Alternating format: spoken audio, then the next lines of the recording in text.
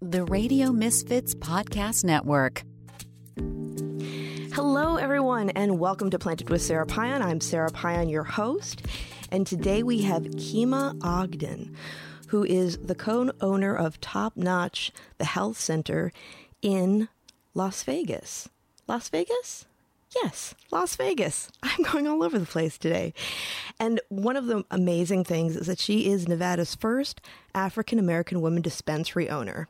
And she does a lot around policy and just getting really active with making cannabis exactly what it should be, which is equal opportunity for everybody, talking about people who have been impacted on the war on drugs and creating equity.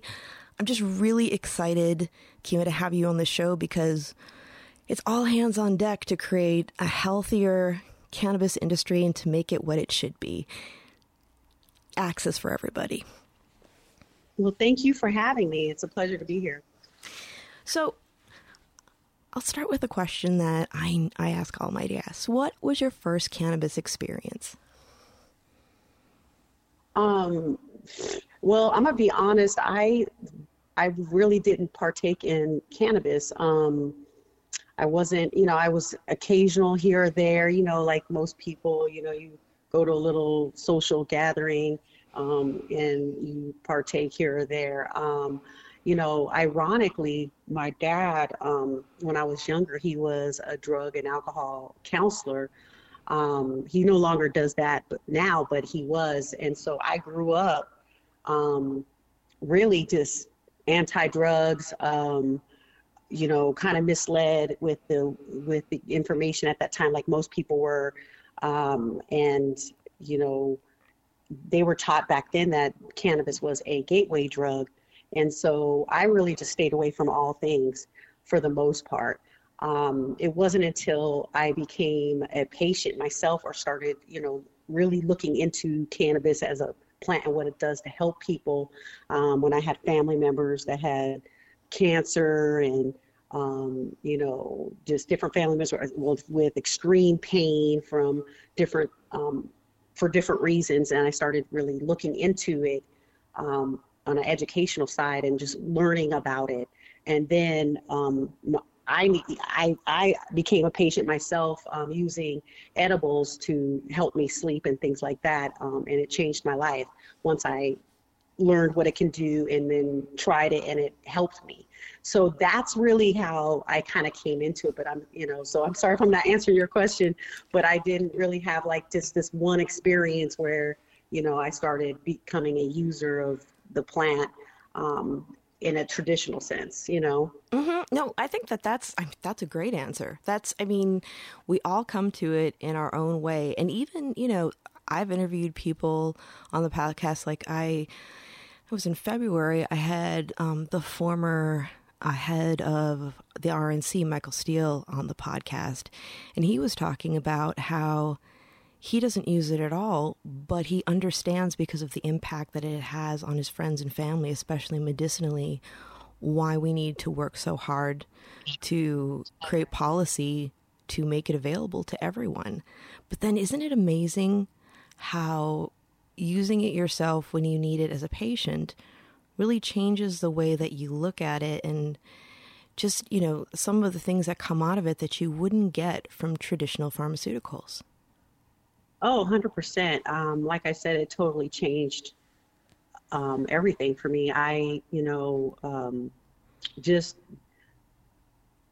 Being someone as an entrepreneur, having several companies and a lot of responsibility, we tend to wear stress differently. And I had no idea that this is a level of anxiety, not sleeping at night, constantly thinking about work, not being able to shut your mind down and relax and things like that. And I went like 2 weeks without really sleeping. And then I started, and then obviously, I've already done research. I started learning about the industry, I got in the industry, and then of course I had access to these products. And I then started testing different tinctures and edibles at night and things like that. And it just changed everything for me. And I knew then as well, I already knew what it did for other people, but yes, you're right. Once it affects you personally, I fight for it hard. I know what it does for people. It really helped me. And I thank God for it. So, yeah, I hear that. I hear that. When I was younger, I used it, I guess, I'm one of those people that's like, is there recreational use? Because as human beings, we're constantly striving towards homeostasis. So it feels like most of the time when people are using cannabis, at least in a way that's, that works for them, that actually helps them thrive, is actually very medicinal in its use. But I didn't really get it till I had cancer in my late 30s. And I used it then. And I was like, oh, now I get it. Okay. Before I was using it just to chill out. And now I'm using it for all these other things. And then when you kind of go down, that rabbit hole, and you realize there are all these different ways to use it for all these different times or needs, and it's just way more than we ever thought about it. Like back in the day when I'd have that friend that would show up with a few bags of buds, didn't know exactly what they were, but would be like, well, smell it. I know the name of it. I don't know what it does. See what you like. Right. That didn't always turn out well. No, I'm just glad that, I was able to kind of turn from the negative connotation that they put on cannabis when it, the gateway drug, all those things, that I was told and taught, and turn that around. And then my father, who, like I said, when he came from that old school training, it turned him around. When it started turning people around that were, really led in the wrong direction with the wrong information early on, I just knew then, I'm like, this is the right industry for me. This is the right thing to do, is to push this for people and advocate for people. I knew I was on the right path. So it's just great to have that change over, because I was on the whole other side of this. And if I can turn myself around and people around me that kind of were in that same space, because the science behind it and what it actually does to help people, is even more reason to fight for it. Yeah, for sure. What did it take to change your dad's mind, and how did he feel about you getting into the industry? It's funny because when I started looking into the industry, I started kind of dabbling and trying to get into it. I was really afraid to tell him. I was like, oh God, he's going to think, because at that time I was one of the first. And it was really still, I'm talking about 2014, when cannabis, I think at that time, we were like the 8th state, to go online. And still people, there's no information out there. It's still looked at and frowned upon. A lot of people didn't want to touch the plant because of the federal status of it and all of that. And so you're still dealing with a lot of negativity at that time. And so I was afraid to tell him this. I was real nervous about it. And little did I know he was doing his own research and paying attention. So I just ran it past him one day. I was like, hey, so, hey, Dad, how's it going? What do you think about this industry? And, and he was like, man, I wish I could get into that. It really looks like it helps people. It's different. And I was like, wow, that was a great relief. I knew that, he was paying attention. And then ever since then, I started educating him more and more, just like I was doing myself. And now we are complete advocates for it. And my dad was a recovering addict, which is why he went into counseling and changed his life and turned it around. But, those things are deeply embedded, like it's a gateway drug, all of that. So for him to make that turn and really advocate for it, for people to be able to use it, it really inspired me to keep pushing, so that was my experience with that. Yeah. Well, as a professional in that field, I'm wondering if he's looking at it from like a harm reduction standpoint, like how many times like people who have had bad relationships with other substances have actually been able to use cannabis to ease the transition back into a more balanced life. Right. Well, yeah. Now there's studies that show it's a exit drug. Yeah. And so people use it to wing off, and there's clinics that pop up just for that. And so, no, it's amazing, like I said, and it's great that when people, especially the older generation, and I'm not so young myself, but the older generation, the reefer madness generation, like they can turn and learn and be open and start accepting the real facts. That's even more the reason, like I said, to keep fighting, that you're doing the right thing. Yeah, for sure. That's one thing that I've noticed with seniors and cannabis, especially, like, as we get older. It's like a dear friend of mine always says, it's, getting older isn't for the weak, because we have all sorts of things going on. But, one thing that I noticed talking to people that were of a certain age, when they would start working with cannabis to help with symptom management and things, the aches and pains and things that we start to encounter more and more as we get older, was that they were really upset that the stigma kept them from something that was actually giving them relief, especially for things like neuropathy, because you've got gabapentin and all these things that work for some people. Like I have peripheral neuropathy left over from chemo, and gabapentin just makes me a bitch. It doesn't work. Right. Mm-hmm. But using something like a 1-to-1 ratio of CBD to THC really, helps me. It doesn't get rid of the numbness, but it gets rid of the burning and the pain. And I had a woman who was a senior come in with her son, and her doctor had told her to come in, and she was really, not into it, and she didn't want to get high. And I ended up sending her home with an 18-to-1, baby steps. And I had told her, you might find that it helps you with your anxiety as well. And she's like, I'm not anxious. And how we know our parents sometimes better than they know themselves. And her son's looking at her and saying, oh, yeah, you got anxiety. And then she calls me several days later and is like, there's my girl. And I was like, wow, what's changed? And she's like, for the first time, I'm not having issues with my neuropathy after, all those years after breast cancer treatment. And I found out that I am a little anxious. Kind of like what you were mentioning, that you don't realize what you're holding in your body. And I had no idea. Yeah. I mean, be honest with you. And it's funny because I've been fighting and these, doing business for a long time. And, it's funny because someone's like, oh, you're probably just stressed, you're probably anxiety. I'm like, I don't have anxiety. I was like, I take on Decepticons every day, all the time. Like, I don't stress like that. Like, what are you talking about? No. And sure enough, I took a little bit of that, a little CBD and THC, and slept like a baby. I'm like, damn, I guess I was. But like you said, you just wear it different. You don't realize it, especially when you're used to being so strong and tough. Yeah. And handling so much weight on your shoulders, and you handle it. You've handled it for years, and then suddenly, you realize, like, man, I guess that is a level of anxiety I never would have thought.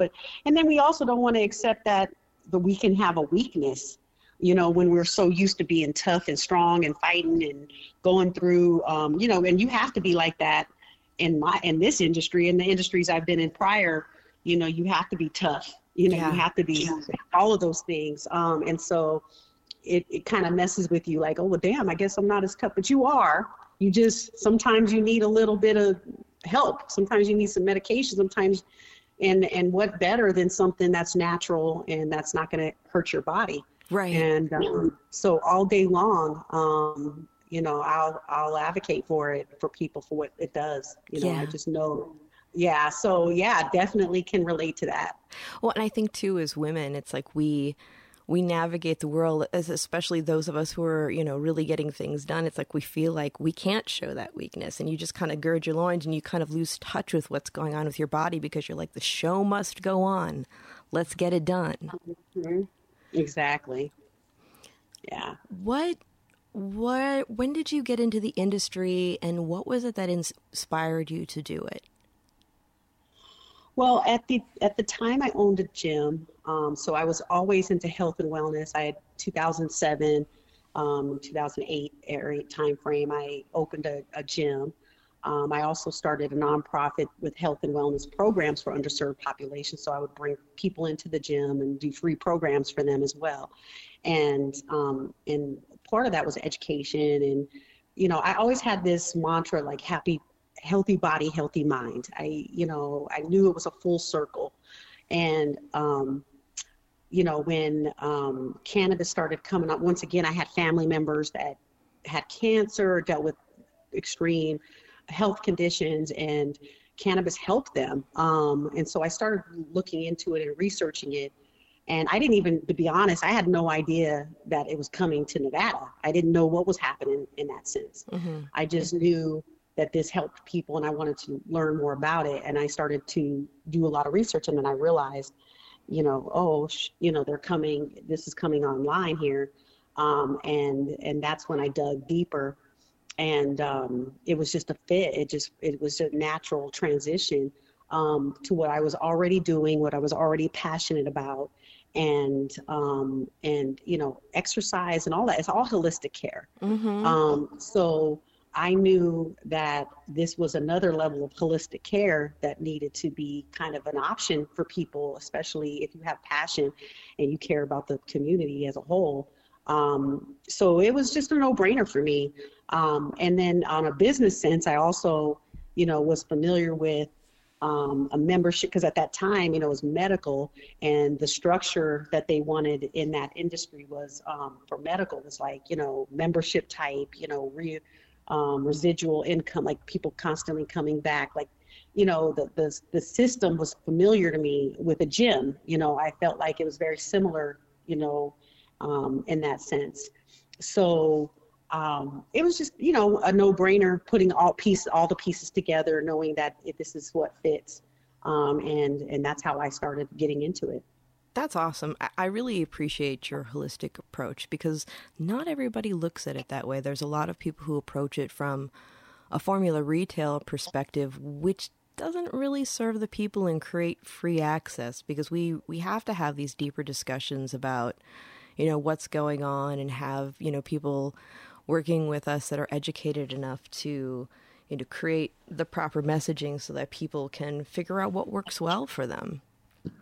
No, absolutely. I'm all for it. I still advocate for patients. I think it's very important to always keep it in mind and educate people that this is medical. I don't care if you are using it recreationally.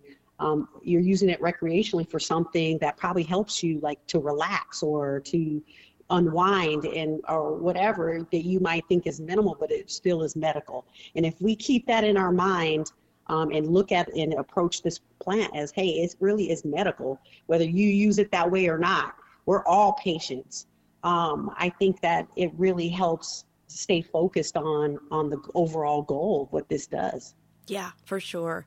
And I think it was fascinating watching what was going on in Nevada. Actually, in 2014, I met with Dina Titus to give her an educational walkthrough here in California about like what people are using and what they're using it for. And I remember pulling out the jars of flowers and watching her eyes. Yeah, because, I can only imagine. And I was like, take all this good information back with you, get it going.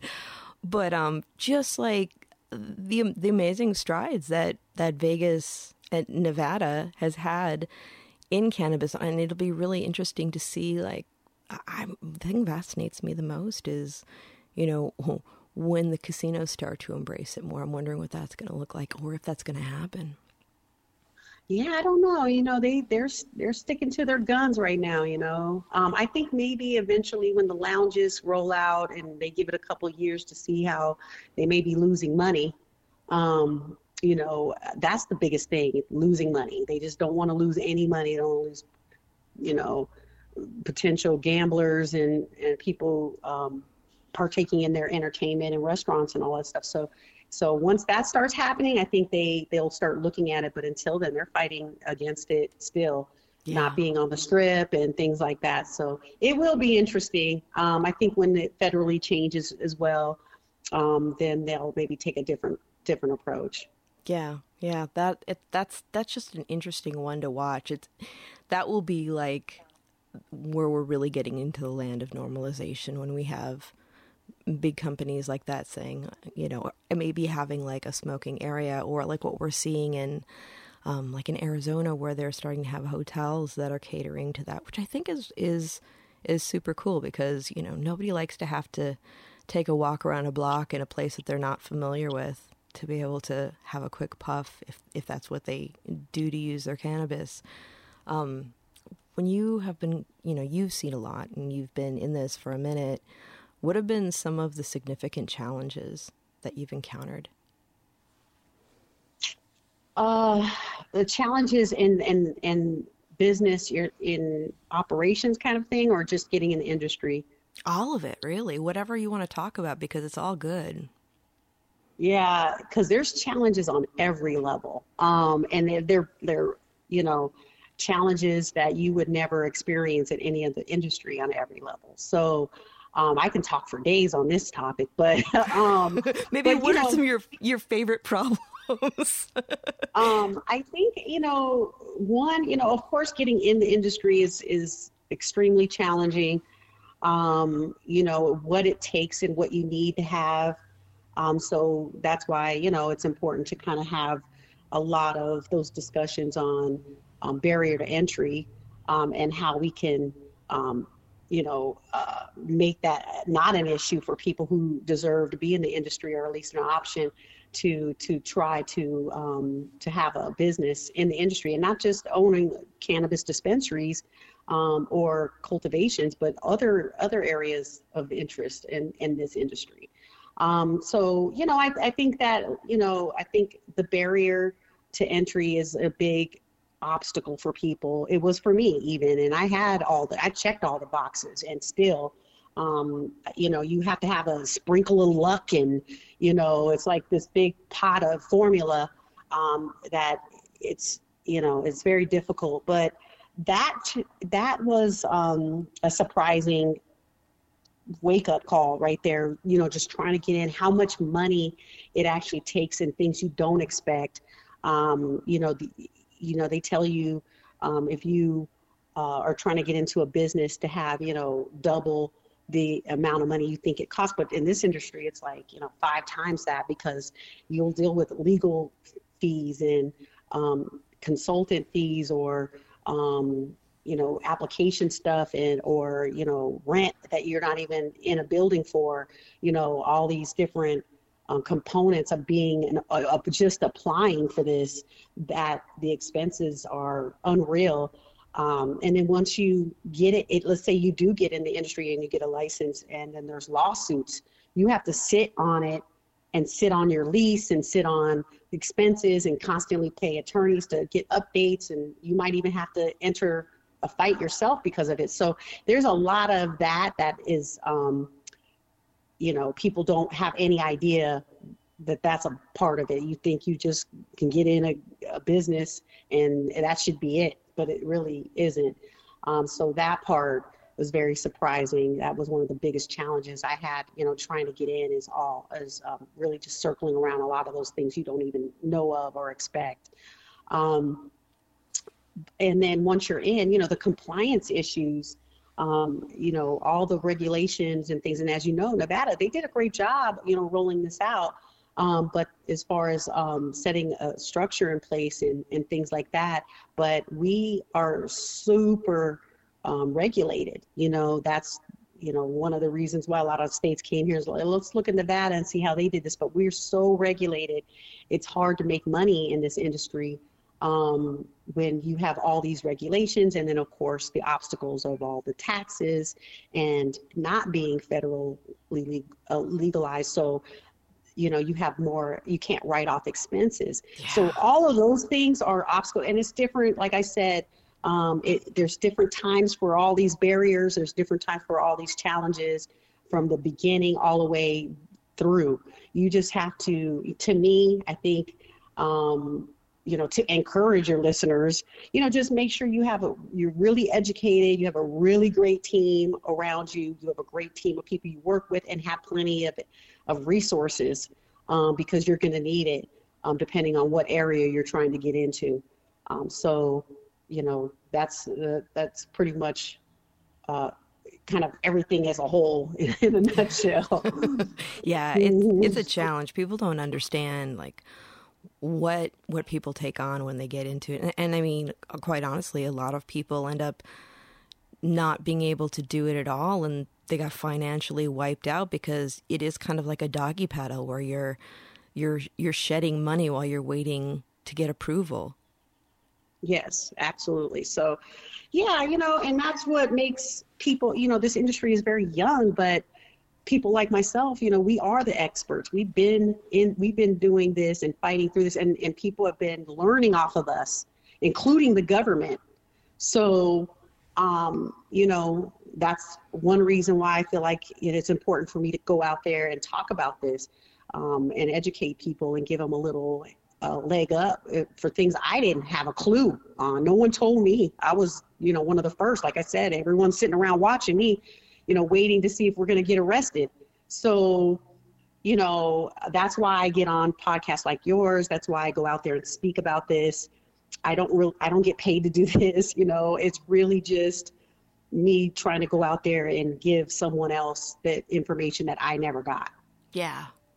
Yeah. I think it's really important to do that work. And I'm just so grateful for people who are not only business owners, but activists like yourself that are helping other people step into the space and be successful.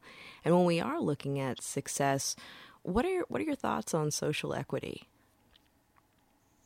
Well, I mean, it's extremely necessary. It's very difficult to get the right system in place. I know that some states are coming online trying to include social equity, but there's always someone trying to navigate around that or manipulate it. So it's tough, but it's necessary. It's fair. There should be programs in place to help people get into the industry, or to be a part of it indirectly, however it needs to happen. And so I think it's very important. What are you seeing in Nevada around activity around social equity and creating that? Well, the cannabis, Nevada's Cannabis Compliance Board, they developed a subcommittee for social equity, inclusion and diversity. And, I was able to be on that subcommittee. I'm an advisory member of that board as well.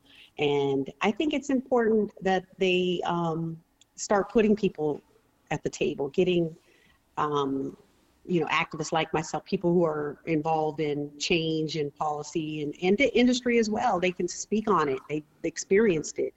They know firsthand what this takes. So Nevada, although we still have a long way to go, and in creating programs and giving, applying money and tax money to these programs and things of that nature, there's a long way to go. Yeah. But, they're at least starting that process by doing things like they've done and creating those subcommittees, putting people like myself in those committees to advise the board on the direction of social equity and inclusion. Yeah. When I was co-chair of the legalization task force in San Francisco, and that was when we first started having the conversations about social equity, one of the things that kind of got to me was the initial conversations were about creating job opportunities. And I was like, well, that's all very well and good because not everybody wants to own a business, but what are we doing to help people start their businesses? And how do we close some of these loopholes that we know will happen when we set up the structure for our social equity programs? And we did see that. We saw people that, were social equity operators. They wanted to get going. There were larger companies that were like, well, we'll partner with you on it. And then that equity partner was ending up having a very small percentage or say in the business. And it seems like we're starting to kind of tighten up on that so that people aren't getting taken advantage of. But I still feel like the barrier to entry is still incredibly high. And it's just, Yeah. and people wonder why the traditional market's flourishing. It's like, well, you have these, amazing cultivators and entrepreneurs that don't want to deal with this bullshit. Yeah. No, exactly. No, I think you're absolutely correct. And once again, it's totally necessary, but it definitely has a lot of work still to be done in that area to make sure that we get people, not only, like I said, because not everyone should be a business owner. Let's just keep it real. Right. You might be a good baker, doesn't mean you should own a bakery. And that's another thing. But I think creating opportunity, also investing money into education of this industry in other areas, because there's every industry needs support businesses. We all talk about all the different things that we need as a company to just be successful in our own dispensaries, and that's marketing and graphic design and websites and packaging, and there's so much other areas that people can get into that still are attached to the industry, but you don't have to go through the bullshit. So, just educating people on those things as well and giving them the opportunity to see this as a whole. Yeah. Did you ever think you'd see the day where a young person would get excited about getting an education in supply chain management? Yeah, exactly. But the young people don't even know to think outside the box that way. They only see what's in front of them and not what other areas can be an opportunity for them and be less risky. So I think just creating those type of programs and education and really, opening it up will help.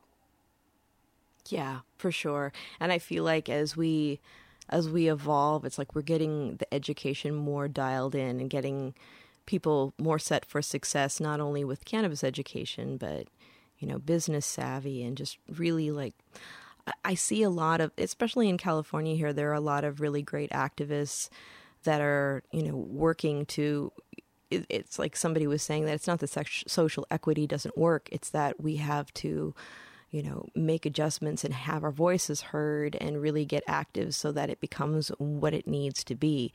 But these people are also amazing mentors towards people who are getting in the industry. And I feel like the more people who are involved and the more people who are active, and also, bringing up, the point where we're talking to policymakers and saying, hey, we can't be forgotten. We vote. We use cannabis.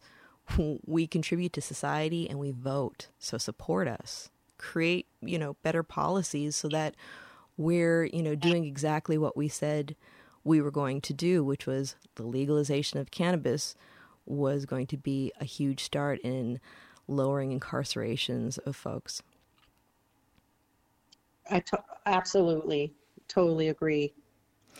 So I was looking at your bio and I noticed that you are doing work with Doctors for Cannabis Regulation. I'd like to hear more about that. Yeah, I've been on that board since about 2017.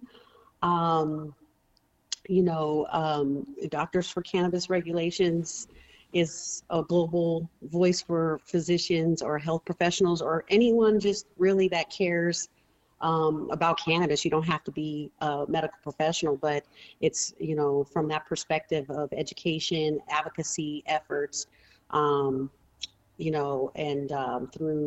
doctors and people in the medical field that can speak on this, that really want to help improve public health and social justice and customer, protection of the plant.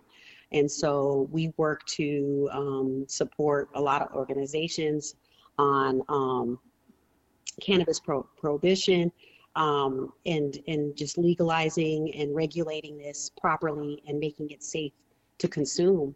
And so a lot of our efforts are talking to lawmakers and medical and organizations and really working together to try to make those changes. Mm-hmm.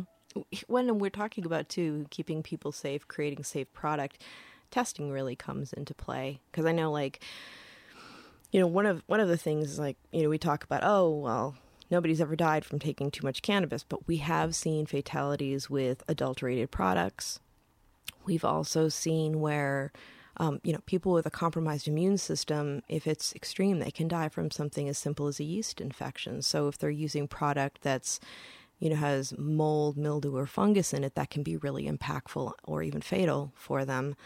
What are you seeing as far as testing standards in Nevada? And are there any things that you'd like to see improved upon or change?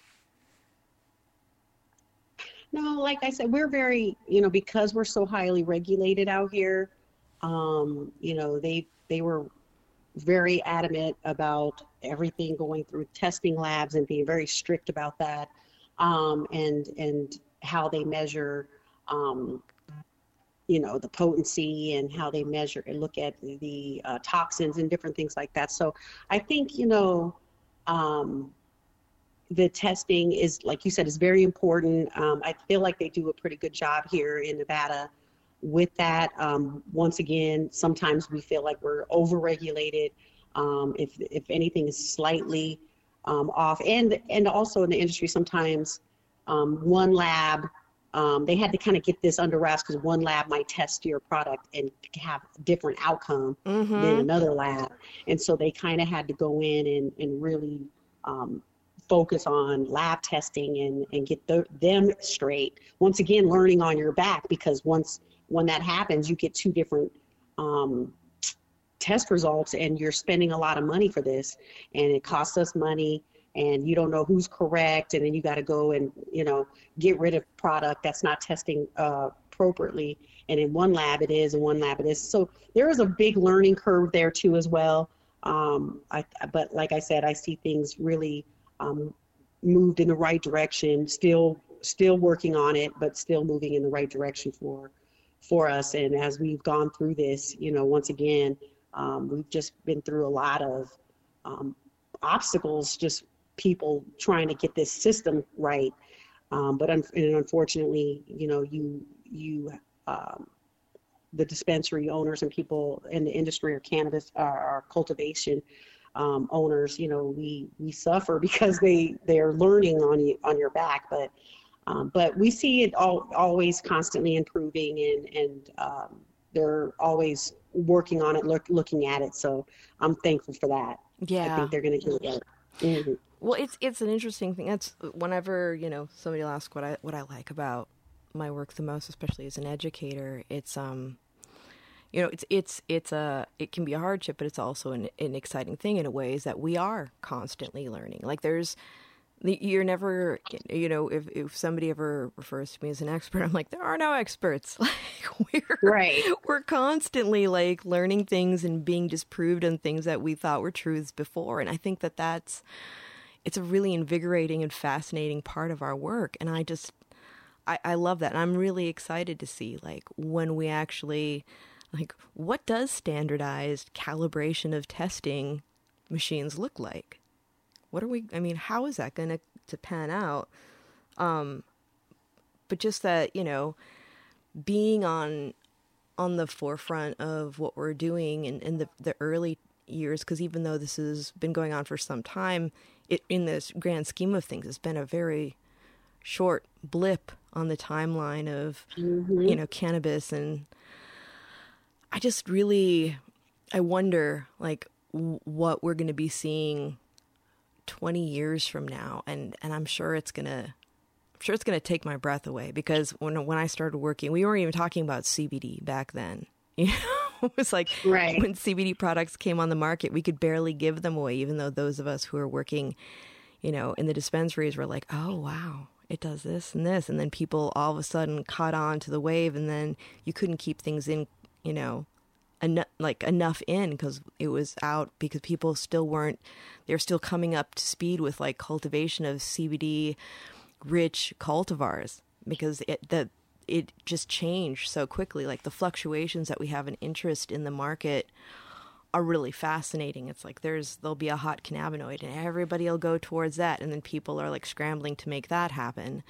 But it's just like the trends and the different things that we're learning and the new products and I don't know if you remember this, but like back in the day, like drinks were disgusting. Yes. And now they're Yes. so wonderful. I know, right? Yeah, it's No, amazing it's true. to see. No, and it, like you said, it evolves in dog years. Like I feel like, like you said, 2014, 15, that's just right around the corner. But in that time frame, we've learned and grown and evolved so fast and quickly. Just it will be. And I agree. 20 years from now, it's going to blow our minds. When we look back at this, especially being some of the first people in here dealing with the obstacles we had to and seeing all the changes, it's going to be incredible. But it's going to change dramatically too when things get descheduled or it becomes federally legal. And so I think it'll move a lot faster when that happens too. You'll see a lot of things changing and happening. So it's very interesting. It's really cool to be on the forefront of it all. And like you said, we maybe could be considered experts, but we are not. We're still learning constantly. It's always evolving. And I'm just glad to be a part of it. Well, and to have a steady and informed voice like yours, being able to talk to people and help direct them on the path to, safe, successful business, consumption, we're looking at especially, where you are, you get, visitors from all over the world that, may not have access to it otherwise. And they're like, oh, let's do it. And then you're in Vegas and there's, I've been there. There's a lot of lights, a lot of activity. And, that can be a beautiful thing for somebody first trying cannabis and for somebody who maybe overshoots what they should have taken. It's like, even though you're safe, it doesn't necessarily mean that it's fun. And that's got to be, I'm wondering some of the, especially I love the fact that, there are these conversations and there seems to be much more headway with the consumption lounges in Nevada than there was before. Because I remember seeing a lot of my colleagues lamenting about, yeah, we've got it, but when people visit, where can they actually use it? It's really frustrating. So, kudos to you with your work with policy and just creating that safe container for people to be able to have the conversations and also partake. Yeah, no, we're definitely excited about the lounges as well. But at the same time, like you said, it's still a lot of obstacles people, have to overcome in that space, including not being able to be on the strip or near the strip. And like you said, people come from all over here. And one thing I can say about our location, we really cater to locals. That's our biggest, that's who we serve. We're not anywhere near the strip. We really focus on the community. And so I feel like lounge wise, we'll be, really just doing the same. We won't really have a business plan that focuses on any tourist at all. And that was one of the things we kind of stood away from. We didn't want to compete in that area, and it's worked for us. Mm-hmm. So, I can see us doing the same thing for the lounges, but we definitely, it will be interesting to see how that takes shape. Yeah. Well, when you were saying that, I was thinking about, during the pandemic, businesses that were more focused around locals, I think tended to thrive more than ones that were depending on tourist traffic. Yeah, exactly. And, a lot of those, I'm still the same original owners. We are small. We like to consider ourselves like the Trader Joe's or the Cheers of the industry. I love that. We know everybody's name. We're a community, and we compete. We're still one of the contenders out here in town, but we stayed very true to our focus. We did not want to focus on one consumer that comes in and pops in and you'll never see them again.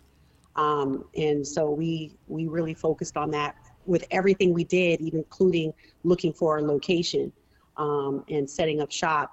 And so, once again, it worked for us. We also stayed true and connected to the community. We're probably the only original owners. There's only a few, original owners. Most of these companies have been bought out by big corporations, things like that. And they have, or they have 15 to 20 different investors. So, we kind of stayed true to all of that, and stayed close to the ground, focused on the patients as well, never lost sight of how this helps medically. And it really, to me, speaks to our success. Yeah. Well, I mean, that's one thing that I think people who aren't immersed in it don't understand is what a personal and emotional thing cannabis is for people. And especially like, for me, when I was working in a dispensary, there were some people who were really critically ill, and we were basically their community, and the only interaction that they really had with the outside world would be when they came to see us. And we were in many ways, their community, the support system. I used to say, being behind the bar is like being like, part therapist and, to a certain extent, almost pharmacist. You're trying to you're making recommendations, but you're not practicing medicine, but people are looking to you for advice. And it's like, how do you hold space for somebody who might be coming in on the worst day of their lives, and being that, support for them. We would always, when I would do trainings with staff, we'd always have really real conversations about compassion burnout. It can be really hard. And when you have regular community members coming in, like regulars, it's like you have this emotional attachment to them. And especially when people are critically ill. And like for me, I run a compassion program, getting free medicine to the critically ill. And every time it never gets easier when somebody dies.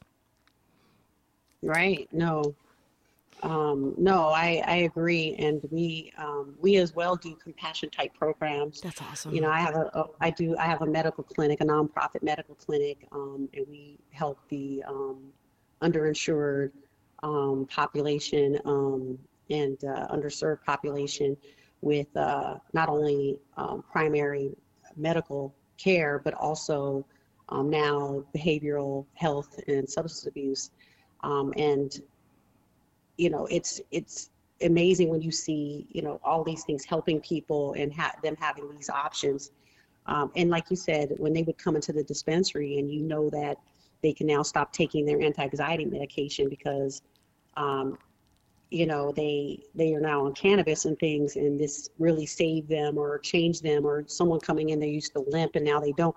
I mean, it really does something to you to be able to see that change and be a part of it. So it does, like you said, there's burnout, there's compassion, burnout. Like we get that all the time in our workplace as far as like wellness of our own employees, because you're so invested in people's personal journey and helping them. To me, I come from a nonprofit space as well, and you have to really care to be in that space, because as we all know, there's no money in nonprofit. It's true. You do this for money. And so to me, the right mentality, I know that this is not, the right mentality for most people, but because most people get into the cannabis space just for the money. But really, if you keep that true compassion piece in your mind and look at it like that, like I do look at my nonprofit work, it truly does. It changes lives, it helps people, and you fight harder for that, because the money will come if you have the true intentions of what this does and how it helps in connecting to those people and staying connected, and to the compassion of what this does to the people, and how it helps. So I just feel like taking that approach has always worked for us, and myself personally, and you help the community, you support them, and they're going to support you back. And that's kind of been our formula. I feel like it's an opportunity to change the way we do business. I mean, we have, like you said, there are a lot of people that are coming into it looking at just the revenue portion of it, but that's kind of soulless. I mean, that isn't what creates a successful environment. And I think there are a lot of people that are still involved, like yourself, who have not forgotten the heart of why it is that you're doing what you're doing.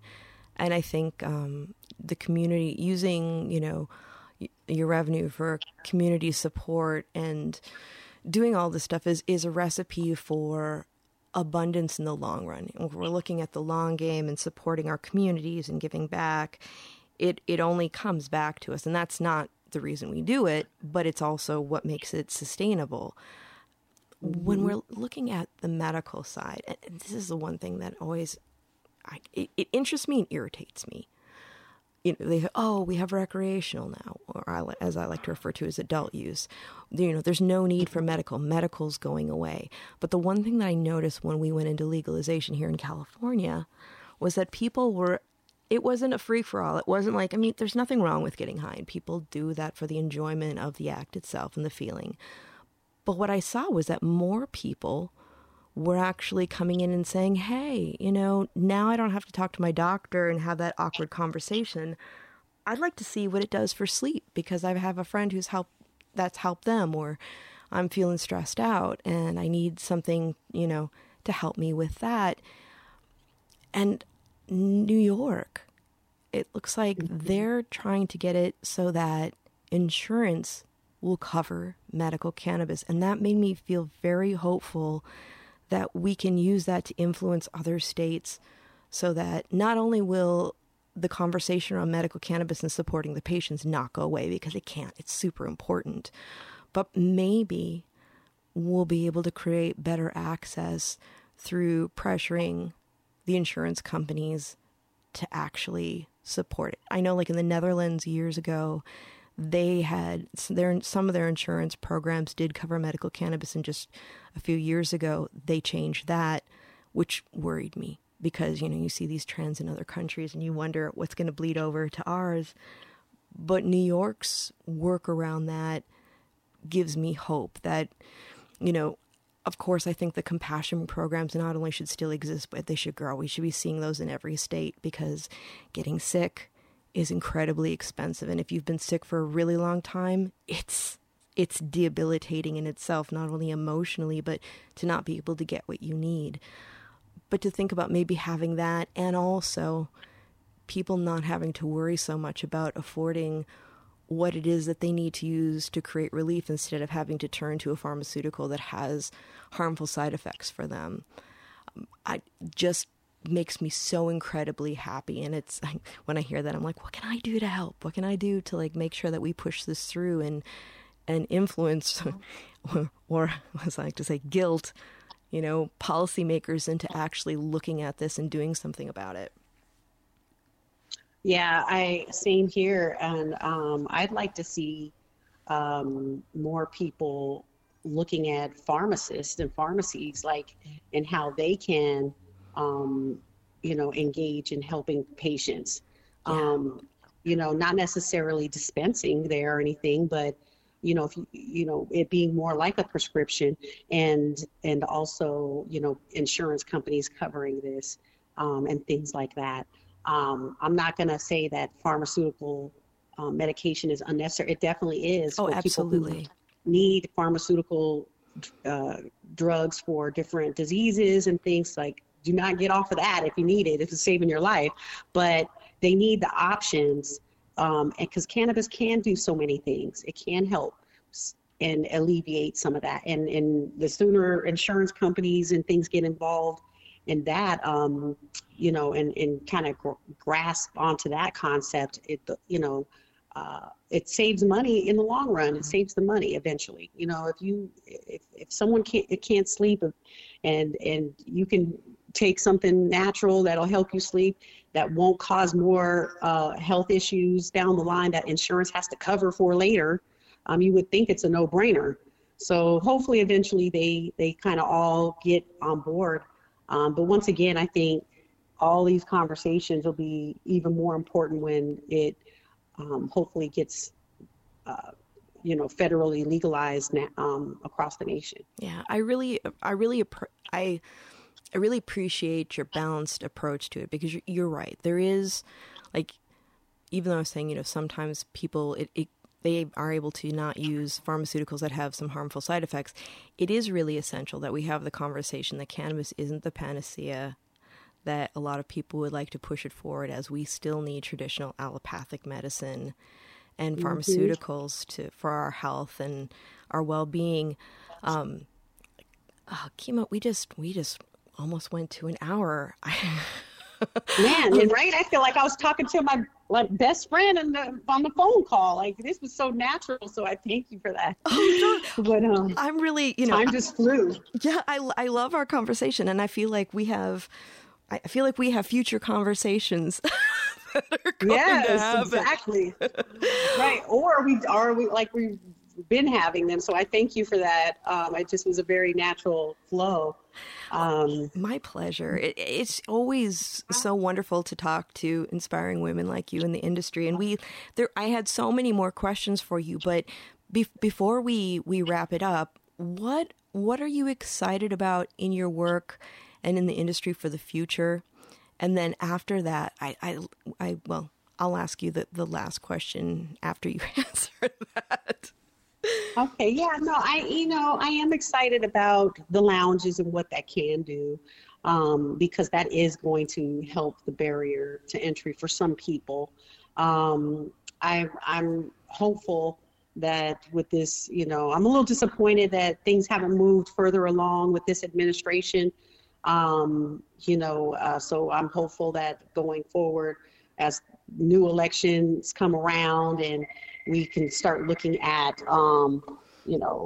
changes legislatively, and get this moving along, with more legalization and federal changes and banking access and things like that. But I am looking forward as well to, I'm excited about the social equity components in different states that are starting to really look at that piece and know it's important and not just be lip service that we've seen in the past. So those things excite me, and what could be the outcome of those changes. Are there any projects in the future that you wanted to share with our listeners?